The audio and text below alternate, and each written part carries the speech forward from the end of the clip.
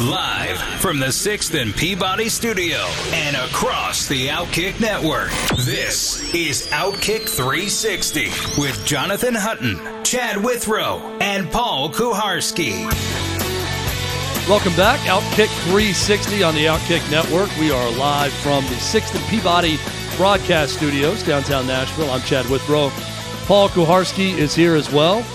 We got a little bit of a scheduling swap coming up. Bobby Carpenter, normally on Fridays with us. He's going to join us coming up in about 20 minutes. Armando Salguero will join us tomorrow on the show. We'll still be talking football coming up in 20 minutes. But yeah, Bobby will join us today. Armando tomorrow. Let's get you a quick Masters leaderboard update with the latest on what's going on at Augusta National. It is Cameron Smith right now in the lead at 6 under par. He is on the 18th right now. Tiger Woods, talk of the tournament, currently at 1 under par. He birdied the 16th. He just parred the 17th. So he's at 1 under, very much in contention, 5 strokes off the lead as he goes to the 18th hole. Sungjae Im is at 4 under par. Danny Willett, 3 under. Daniel Berger, the American, at 3 under par, along with Scotty Scheffler, current world number 1. Joaquin Niemann, the Chilean, that's Jacob Swanson's favorite golfer, 3 under par. Put all of his money on him coming in. Looks like a genius so far. Niemann on the 17th. Other notable names, Cameron Champ at 1 under par. Webb Simpson, 1 under. Dustin Johnson, 1 under through 6. Rory McIlroy trying to complete the career Grand Slam at 1 under through 4. Hideki Matsuyama, last year's champ, even par through 16. I'm trying to find Jordan Spieth. There he is, even par through 5, along with Brooks Koepka, who is even through 4 holes. That is our Masters leaderboard update for now. We'll continue to update you. Again, Tiger headed to the 18th hole here momentarily. Paul, you just brought up a story. We're going to ask Bobby Carpenter about it as well. But I've seen this headline flash up today. Tom Brady and the Dolphins doesn't seem to go away. Reports about meetings on a yacht, about speculation about a trade that was going to happen, about all these different things with Stephen Ross, his Michigan relationship, and Tom Brady possibly being a part of the Dolphins. There's a report out there right now that takes it even a step further. So Pro Football Talk says that Tom Brady retired with the intent of becoming a part owner of the Dolphins, with the intent of ultimately joining Sean Payton in Miami, and Miami ultimately trading for him. So that's quite a story, quite a plan. And, it, like you said, it won't go away, really, in terms of what's gone on. I'm having trouble finding it right now for some reason. We'll definitely get more into it tomorrow with Armando Salguero, who's there in Miami. But, yeah, this is just a story with any speculation, connection with Tom Brady and Stephen Ross and the Dolphins definitely has not gone away. So we'll talk more about this with Armando Salguero. So LeBron James is in the news again. There is a terrific video that I showed these guys yesterday. I saw it first tweeted from Clay Travis. That is a one shining moment edition of the Lakers season that is hilarious, especially if you do not like the Lakers. Also, a lot of traction going on where LeBron James had this big tweet about, I want everyone who's questioning the age of our personnel and our desire and how good of a team we are, I want you just to be as loud. Bring that same energy when we figure it out this year and we turn things around. And, of course, when the Lakers are officially out of even the play-in game or the play-in tournament for the NBA playoffs, people are bringing that tweet back around from LeBron James. Year. It's really bad. And so LeBron James, he's on the show The Shop, which I believe is on HBO. It moved from HBO Did it? to something far lesser than HBO. I can't remember what. But so he was asked who he'd like to play with most in the NBA. His first answer made sense. Bronny James, his son, that he wants to last long enough for his son to play in the league and play on his team. Bronny's currently a junior in high school. He also said in this, which I found interesting, he said that his son's big goal is to not live off his dad's name, and that his son changed his name to Bronny. That was not a nickname given by the parents. He did not want to be known as LeBron James Jr. He changed his name to understandable Bronny and wanted to be known as Bronny James instead. but that he wants to make a name for himself, which I can respect. But then he goes on to say, in today's game, there's some expletive that I cannot say on this show. There's some bleeps in today's game. But Steph Curry's the answer. Steph Curry's the one I want to play with for sure in today's game. I love everything about the guy. He's lethal. When he gets out of his car, you better guard him right from the moment he pulls up to the arena. You might want to guard him when he gets out of the bed. He's serious. LeBron James, now look, this is speculation. This is him answering a question on the show about who he'd honestly want to play with, but there's already reports, speculation, everything going out there that LeBron is wanting to angle to get to the Warriors to play with Steph Curry. Paul, your thoughts? I mean, it wouldn't be surprising if he yet again created a construct where he got himself in a favorable situation. I saw yesterday some talk about DeRozan and the Lakers could have had him last year and instead went with Westbrook, and what a disastrous decision that was. Look, the ship has sailed in terms of putting together all-star teams in the NBA, but I'd much prefer he at least get guys to come to him instead of him going to guys, right? And that's what he did with the Lakers. I mean, he basically formed the roster as he wanted. He was the GM. This is an awfully bad roster. Well, I mean, he brought it together. It worked out for one championship when they were in the bubble, that no one watched, but they won the title that year, so it did work at some point, but this is all his creation with the Lakers. So that was him getting guys to come to where he was going or to come to him. But isn't he obligated in some way, shape, or form to reconstruct things? If he's saying, bring this same energy when I get it going again, isn't it implied in that when we get it going again here? He's not saying, bring it when I go somewhere else. It's, once again, we will not do the tired LeBron versus Michael debate on this show, and I'm not getting into that right now. But I'll say this. This is where it's the big separator between the two, because there's just not a lot of hate in LeBron James' heart. No, but there also wasn't nearly this level of player movement back then. No, but also it's not apples to apples. Michael Jordan could have demanded what he wanted. Yes. I mean, he had that power. But if he wanted to go play, there were two eras with of that other team, All-Stars, and he it could have generally stayed the same. His roster wasn't nearly as fluid as rosters are now. But we do know Jordan would have hated LeBron James. They played in the same era, just like he hated all the other stars. These guys don't. Some of them I'm sure do, and they're more throwback. But LeBron James doesn't hate anyone. I mean, Michael Jordan would have hated Steph Curry. He would not be talking about playing alongside Steph Curry, that he's a guy to play with. Now, you retire and you get closer to guys. I'm sure, Patrick Ewing and Michael Jordan can have a drink together now and be fine and talk about their playing days now that they're out of the league. Or that dream team allowed a certain level of respect out of season. But that was even still a fist fight almost every day. But if there was respect also amongst those guys. And I also can't help but take this as a shot. When he goes back, they asked him, players throughout history, who do you want to play with? His answer was Kobe Bryant, Penny Hardaway, and Scottie Pippen. And I'm thinking to myself, I'm like, that seems to me like a little bit of a side shot at Michael Jordan. I don't think I'd love to have the teammate like Scottie Pippen on my side. No telling how many titles I would have won consecutively. That's the way I read into that. He's saying, I'm the Jordan, I need the Pippen. And again, to me, that's a shot at Michael Jordan. Maybe because I've studied Michael Jordan too much and watched way too many episodes of The Last Dance over and over again, I'm now starting to think the way Michael Jordan would think about that. And I bet Michael Jordan reads that and takes it as a shot at him when he mentioned Scottie Pippen. Michael Jordan's programmed to take everything probably as a shot, and that certainly has some shot to it. But I also think Scottie Pippen and Michael Jordan hate each other currently. Yes, but also to cut LeBron a little bit of a break, whether he's saying he's Jordan or not, like his equivalent or not, I think he's thinking of himself as the Jordan there, so he doesn't need a Jordan as a teammate. He's the Jordan guy, so he's surrounding himself with people like Jordan surrounded himself with Pippen. He needs a Pippen. He doesn't need a Jordan. He's the Jordan. Whether he's saying he's comparable or not, he's in that role. So I'd give him a little bit of a slack there. But it's just not the same, is what it boils down to. And we sound like old men.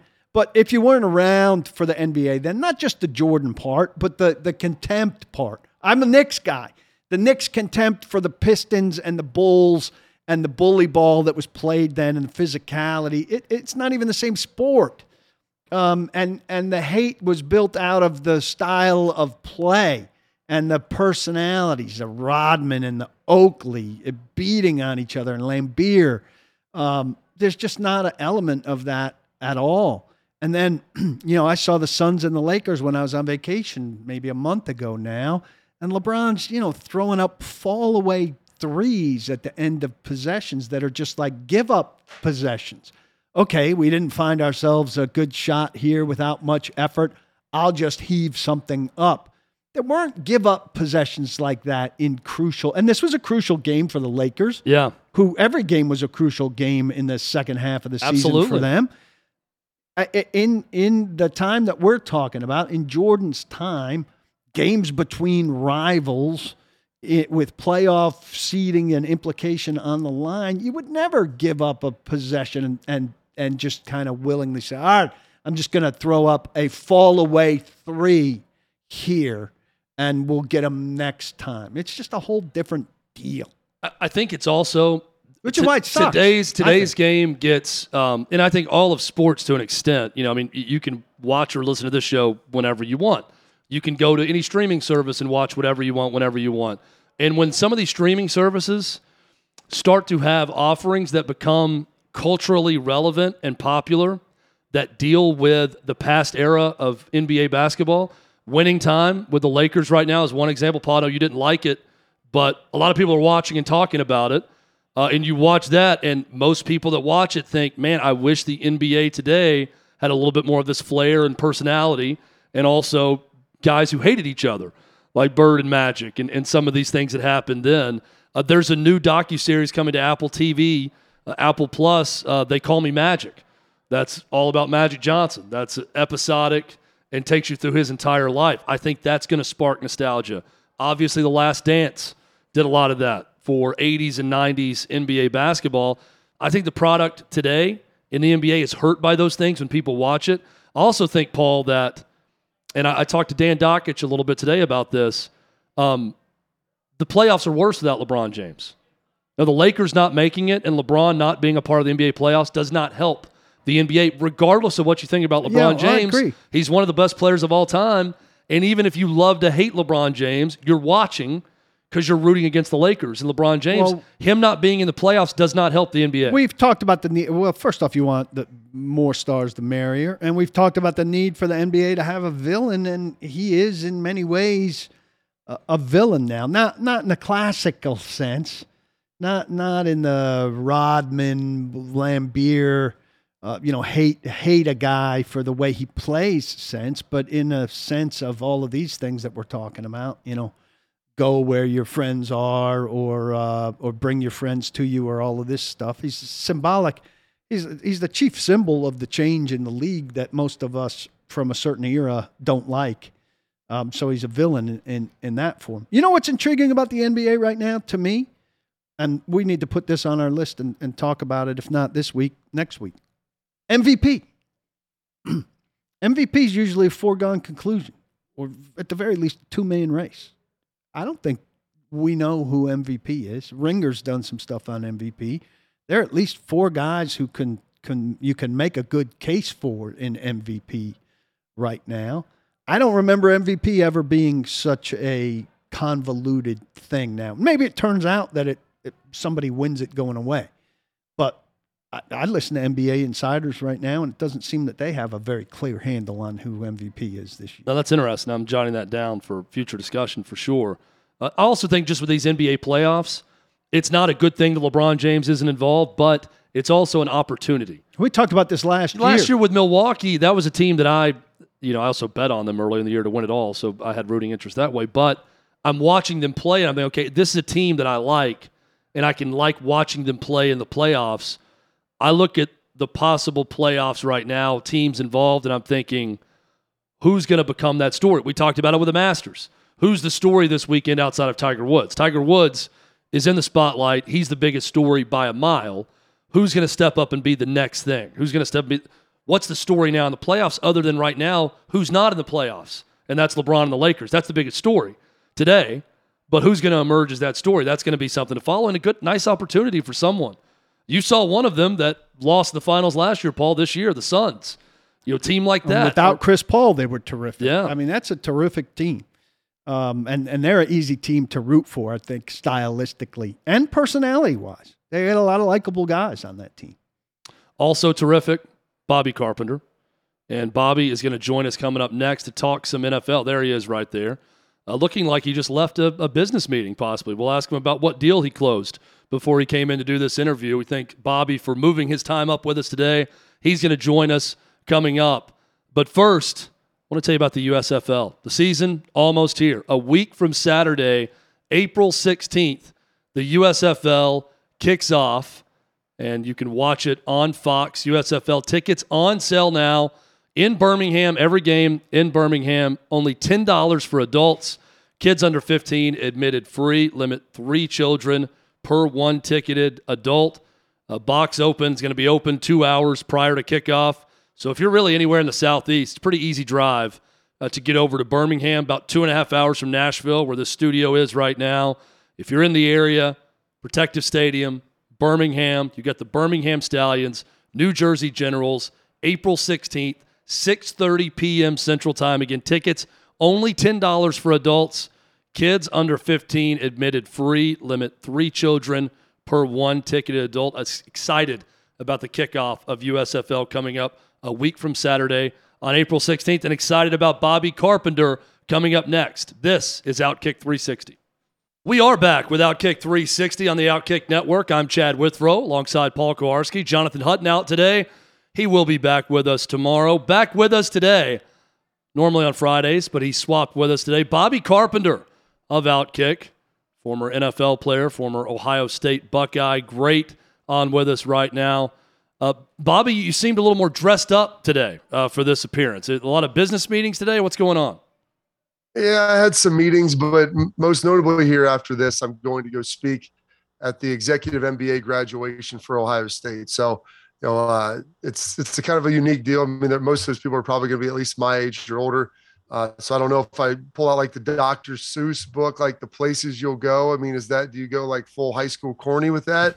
For it. So it's probably not the route that I'll take. So got to get dressed up a little bit, throw a suit on, make sure I look appropriate. But it's unfortunate, Hutton's not with you guys. Is he celebrating Clay's birthday? I mean, did you guys wish him a happy birthday yesterday, by the way? I saw, I was actually supposed to meet up with Clay about something a week ago. We'd planned it for yesterday. And then 3 days after that, he said, hey, I can't meet because I forgot that Wednesday is my birthday and my family planned something. Sorry. And I'm thinking, man, you're really busy. And I'm that way now too. I turned 40 recently, Bobby. When the birthdays start to get up there a little bit, you really don't care about your own birthday as much, and it's easy to forget. So Clay's now in that territory. I did not wish him a happy birthday. I should have, but I'm sure many other people took care of that for him. Yeah, I concur. Or told him that they hoped he died. That probably also happened on his birthday. That's probably a lot of it. I do at this date in history on my morning show in Columbus, Ohio. We open up 6 o'clock every morning. We'll go through that, and I mean, he'll be happy to know. I mean, Wikipedia considers him a notable enough person to have his birthday on the list. So I saw that, wrote it down, talked about it. I'm like, yeah, probably half the people think it's awesome. Half the people think, you know what, why you mentioned this guy, I wish this was his passing, not his actual birthday. So I shot him a little birthday text and wished him well. So I figured you guys would be out partying, and maybe that's where Hutton's actually at. Maybe he made up that whole Philip Fulmer ruse. Maybe. And him and Clay are out partying together. Who knows? Yeah, who knows what Hutton's up to? Maybe he is out with Clay right now. I wonder what the over-under is, Bobby, on how many people sent Clay a DM on Twitter that said, I wish this day never existed. This world would be a lot better place if however many years ago that you didn't happen. I'm sure Clay had that. I'm sure he'll probably tweet about it too. At some point. Absolutely. By the way, nice segue here with you going to speak to the MBA program at Ohio State with the business program, because it seems Tom Brady obviously has a lot of business interest, and now a report coming out that there was a possible deal in place for him to be a part owner of the Miami Dolphins with Stephen Ross. It seems, Bobby, that the talk of Tom Brady and the Dolphins just won't go away. There's new layers to it every single time with Stephen Ross and his Michigan connection to Tom Brady. Well, I will tell you this, that Michigan connection is real, obviously, both of them, going there. Stephen Ross, I think, wanting to have a great team so badly. Like, and it's amazing with the opening day of Major League Baseball, you see half the teams basically give up before the year even begins. In the NFL, the owners, they'll spend as much as they can. They'll spend on coaches, on facilities, on players, whatever it takes to go try to buy a title. And I think Stephen Ross is in that category. I mean, you can say he's not a good owner, but it's not for lack of effort. I mean, the guy is doing everything he can. And I asked about this because it leaked out a couple of weeks ago. So I started doing a little research, asking around some guys who I knew in front offices, and there's some guys who cover the NFL really closely on a national level, and have a lot of great conversations. And I'm convinced from the people I talked to that was real. That the ship has sailed, I think, at this point.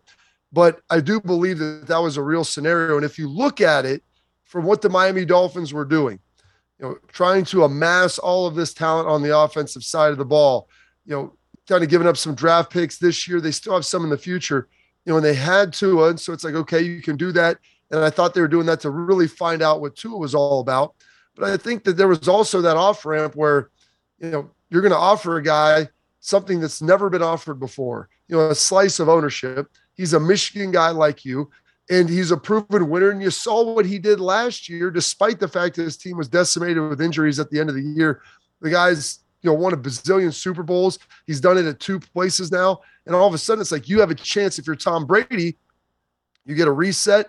You can go to a new team. You're going back to the AFC, which is tough, but you get to go to the AFC East. And that means you get to play Bill Belichick and the New England Patriots twice a year. You get to go through all your traditional routes in the AFC, and you would do it with a stacked and loaded team. And so I think that there was that appeal there for Tom Brady. Tampa Bay, I think, was not going to relinquish his rights. If he was going to retire, they were going to make sure he stayed retired. And if someone wanted him, they would have to give up a lot to get him. And right now in his career, I mean, let's say he plays another year, 2 years, even 3. I don't know if it would be worth giving up, the farm, maybe 2 first-round picks to ultimately bring him in. But from everything that I've learned and people that I talked to, that was a real deal probably about 3 weeks ago. Here's my question. Back when Peyton Manning was on the market and the Titans were courting him, Bud Adams had this idea about giving him a share of ownership, but the issue came up that it would have had to factor into salary cap stuff. So I don't understand how Tom Brady could have started in Miami as a minority owner, then been traded for, then played. Seems to me it would have been out of sequence. They would have had to get him as a player first, let him play things out, let him retire, then made him a minority owner, because the finances, unless the rules have changed since back then, don't allow you to be a part owner without it counting as part of your salary, so to speak.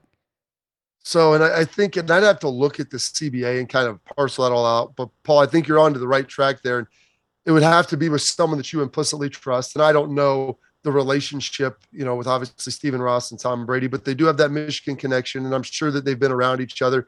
And maybe it was, hey, a wink and a nod. We'll sign you here. We'll give you this salary. And then when you're done playing, we're going to get you a sweetheart deal. We'll cut you in a couple points on the ownership or 5% or whatever it is. Or maybe, and this is what I don't officially know, where we'll sell you a portion of the team maybe at a severely discounted rate. And so we're not giving you anything. You're actually buying something. And I don't know the salary cap treatment on it and what the CBA says. I'd have to look at it. But there are ways around it. And a lot of it takes a lot of trust. But I think if you're doing that with Tom Brady and it's going to be a high-profile transaction, bring him in, I think you can obviously paper some stuff, back channel, that never makes it to an NFL contract, but is ultimately going to happen when you're done playing. That makes sense. What quarterbacks in the draft, do you think, how do you stack them? Are Pickett and Willis in some order, 1 and 2? And is there, you think, an emergence of a third guy? That's tough. And you sit here and you look around, and I did a Malik Willis game earlier this year. He's got a lot of tremendous physical attributes. He's a little bit shorter. I haven't necessarily watched him get through a ton of progressions. And so I think that there is a little bit of speculation there.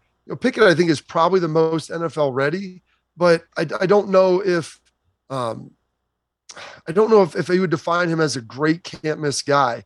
And those guys are probably going to all end up going in the first round, including what's his name from Ole Miss? My goodness, Corral. Matt Corral.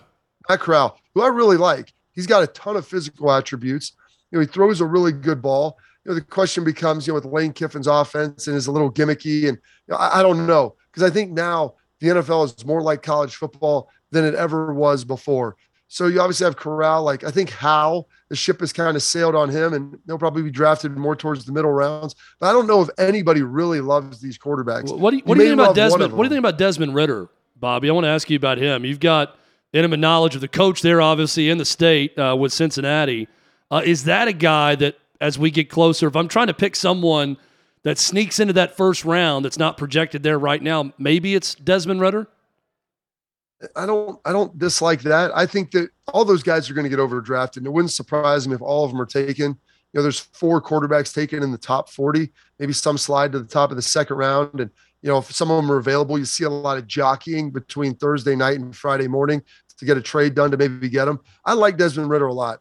He's really tall. He's got a nice stride. He's athletic.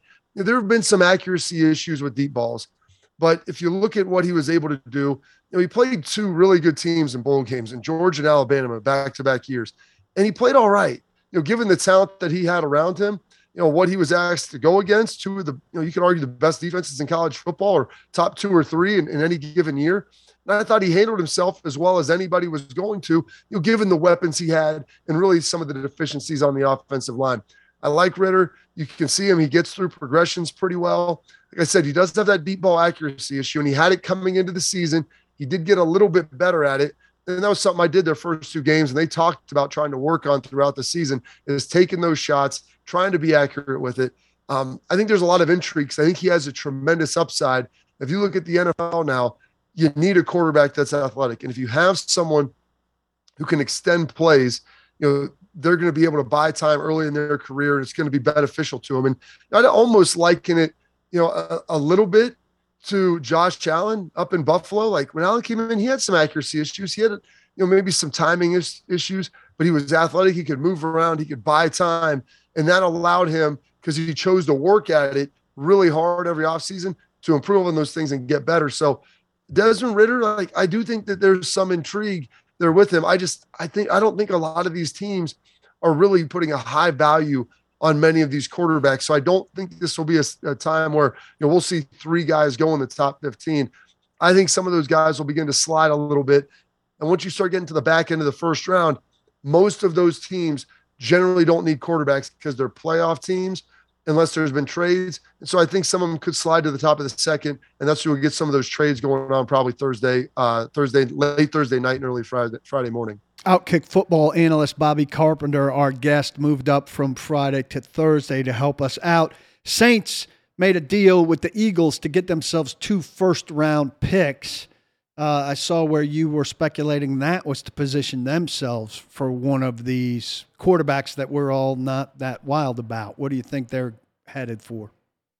And so this happened a couple of years ago, and you've watched teams do this where they'll make this trade early on to get a couple of first-round picks, so then they can ultimately package those and get up should the guy they want fall.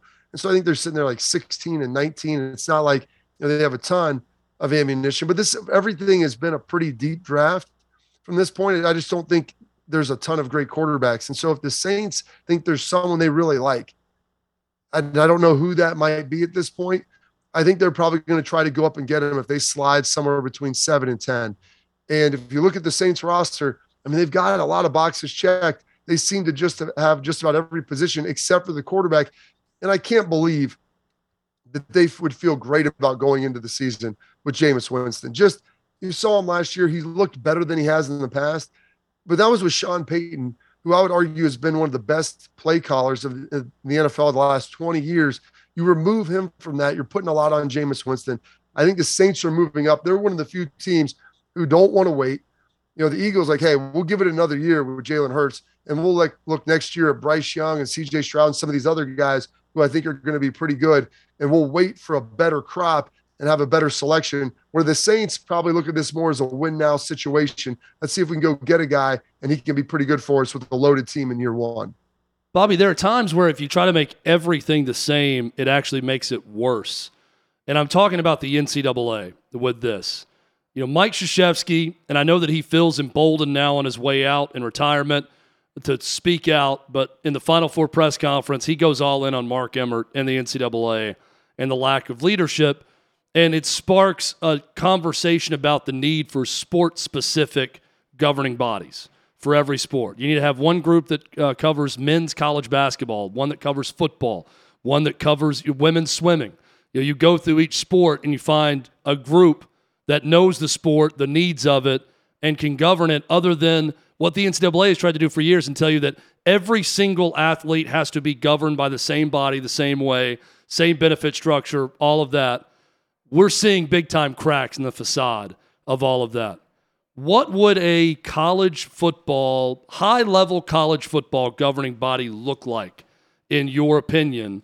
And would it be constituted by former coaches, administrators? How would you go about doing that? Do you like that idea to get away from the NCAA model?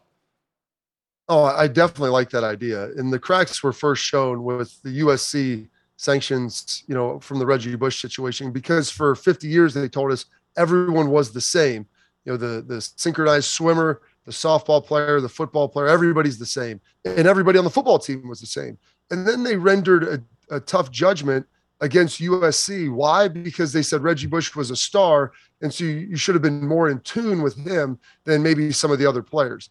And so I love this model, because you think about it, there's Division I football, and really you could even tier that off to about the top 50 teams, and probably the next 70 or so teams as well. And then you have college basketball in Division I, where there's like 300 teams. And, there's so many different teams and conferences that participate in some of these different sports. I think that would ultimately make sense.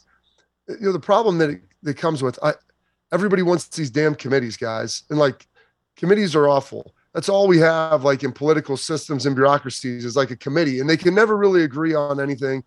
And we want to just add more and more people to the committee, get more voices, more influence. I think you would have to have a panel, small number. I'm talking 5 people. I don't care if you've got a coach, maybe an AD, former coaches, maybe a former player or two.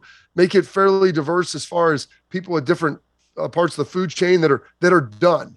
They're not actively working. They've already done that. Pay these people. And so it's in their best interest to do the things they need to do. And they'll put all their time into it and give them a nice salary and, have some accountability, some standards, but keep that darn committee small. So doesn't turn into the NCAA, where these things go into committee and they ultimately die because it takes forever. Don't make this thing like the U.S. Congress. Make it something that can be fast, it can be nimble, can be agile, that will talk to and go out and talk to coaches all the time. Talk to players. When you're not meeting and you're not working on things, get out, get to the campuses and talk to people and realize, hey, how can we make it better? What are your problems? And I think if they did something like that, that would probably ultimately work the best. I'm not even positive I've got this right. A judge is forcing Deshaun Watson to reveal the details about his relationships with 18 women who are on his side, who have supported him here. And how is this whole thing going to work now, this element of the deal?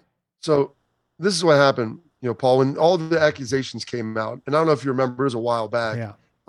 His attorney and his legal defense team put together 18 women who had given him massages before, and there were never any complaints about, either he behaved appropriately or there was consensual acts that had potentially happened, because that's what he was suggesting with some of the 22 accusations. That nothing happened, but the things that did, that it was all consensual. So he built this 18 women. Well, here's the problem. Now, I don't know what the time frame was. We're talking about 40 different individuals that he's going to have to deal with. And the judge is saying, okay, in the civil case, this is all civil now, that if these are the women who signed affidavits to defend you, and this is you're going to have to describe what happened and your relationship with them. Now, people were, I don't know if there's a lot of social media lawyers out there saying he can plead the fifth. I don't know if he'll be able to do this. It's a civil case. And ultimately, if they're saying everything was consensual and there's no wrongdoing here, like you're not admitting to any wrongdoing in it, just describe to me what happened so we can get an idea. That's not going to look good publicly.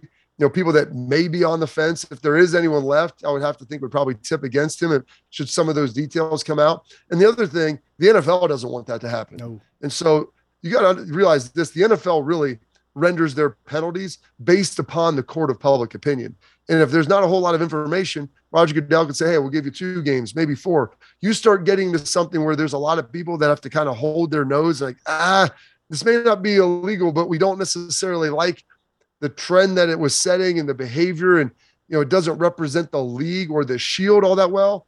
Then I think he's probably going to start looking more at 4+, 8 games, 6 games, something like that. So if he ultimately has to go and talk about this, it's not going to look very good for the league, and it's really not going to look good for Deshaun Watson. Yeah, I think the thinking is you presented these 18 women as character witnesses on your behalf. Now you're going to need to answer questions about the exact nature of your relationship with the 18 in order to get to the bottom of things. And I don't know how they can ever compel you to not plead the fifth, even in a civil case. I don't know how it works, but it does read that way, Bobby, that he's got to talk about it. Yeah, but pleading the fifth, that a judge is going to make him talk about it in some way. Pleading the fifth also doesn't make him look great. But he pled the fifth last time, and there were no charges by 2 grand juries. So sometimes it works. The one thing about this, like you mentioned, Chad, I mean, these are women that are coming to your defense. So right, they're thinking, why wouldn't you talk about it? Yeah, let's disclose it. Let's talk to you and them about it. Absolutely. Bobby Carpenter, Outkick football analyst at bcarp3 on Twitter. Bobby, go crush it with those NBA students at Ohio State. Thanks, gentlemen. You guys have a good one. Absolutely. So the college basketball national championship game broke a record on Monday night. What record? We'll tell you when we come back. This is Outkick 360. A Masters leaderboard update coming up very soon. This is Outkick 360 alongside Paul Kuharsky. I am Chad Withrow on this Masters and Major League Baseball opening day Thursday. College basketball season ended Monday night, and it ended with a bang. Great game between North Carolina and Kansas. Kansas gets it done, wins a very close game. And that game set a record with television ratings, Paul. The most watched national championship game ever on cable. 18.1 million people watched the game. This goes back closer to the pre-pandemic numbers for a college basketball national championship. I was amazed, though. The last time the game was over 20 million in viewership was 2017 when North Carolina beat Gonzaga. That was Gonzaga's first trip to a national championship game and a loss to North Carolina. Was that CBS? Yes, and we were actually watching that game in Augusta the night before we were at the practice round for the first time at the Masters in Augusta. We all watched that game together. Before that, so 20 million, that was the bar in 2017. The last time 30 million plus watched college basketball national championship game, you got to go all the way back to 1994 when Arkansas beat Duke for a national championship. That was the last time it had 30 million plus. 18.1 million watched combined on TBS, TNT, True TV, and streaming for this Monday's game. Well, we thought it would be down. So, I mean, I guess that's a good number for cable, but I think it's kind of silly that we have to talk about for cable. I think there were 4, we looked this up last week, 4 BCS title games that were on ESPN. But I think ESPN is a different animal also. If you're going to be on cable, then you're on ESPN. If you're off ESPN, which is the first place people would go for a non-over-the-air broadcast, then you really have to look. And I think a lot of people automatically go to CBS thinking Final Four. When you don't see it, what do you lose there? And then with, cord cutters and everything, how many people don't have a route to TBS, say. I received tweets from people saying, why is the game not on CBS? As the game was happening on Monday night. And I'm thinking, I don't disagree with them that it should be, but if you're on Twitter and can tweet me Why is the game not on CBS? You got to. I feel like you're technologically advanced enough to know where the game you can find the game. Like if you are good enough on, my 77-year-old dad might have to text me to ask where to find a game, right? But he's also not on Twitter. So I feel like if you're asking someone on Twitter where to find it, you could probably find it on your own. You would think.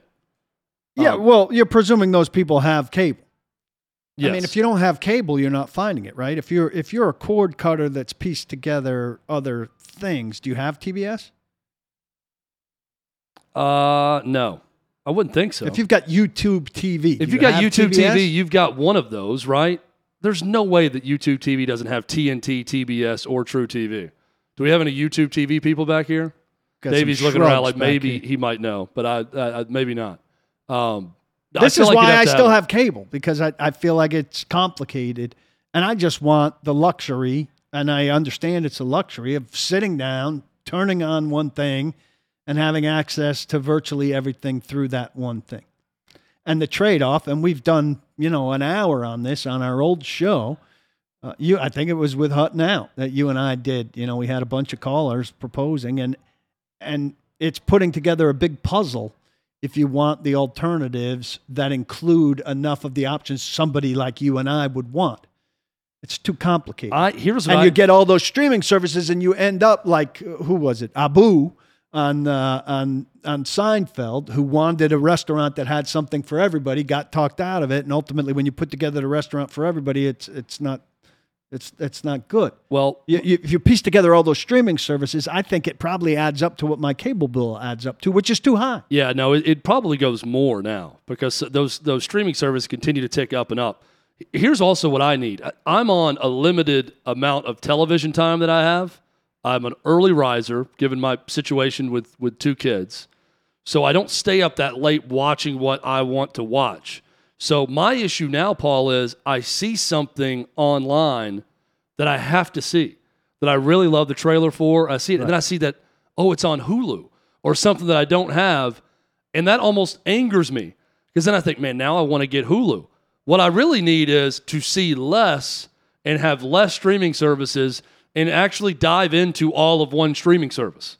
I mean, wouldn't life be simpler if you do just 3 months of Hulu, empty it out? I just need like go to the next. I don't even need that. I don't even want to know what's on Hulu. I don't want to know it exists. I want to get rid of Disney Plus, not know that anything on Disney Plus exists, not care what's on there, and go to Netflix and Apple Plus or Netflix and Paramount Plus or whatever, and get to the point where I can just focus on what's on these streaming services. Because I look at them thinking, I'm never going to get to 4 things on one of these streaming services, much less all the offerings they have.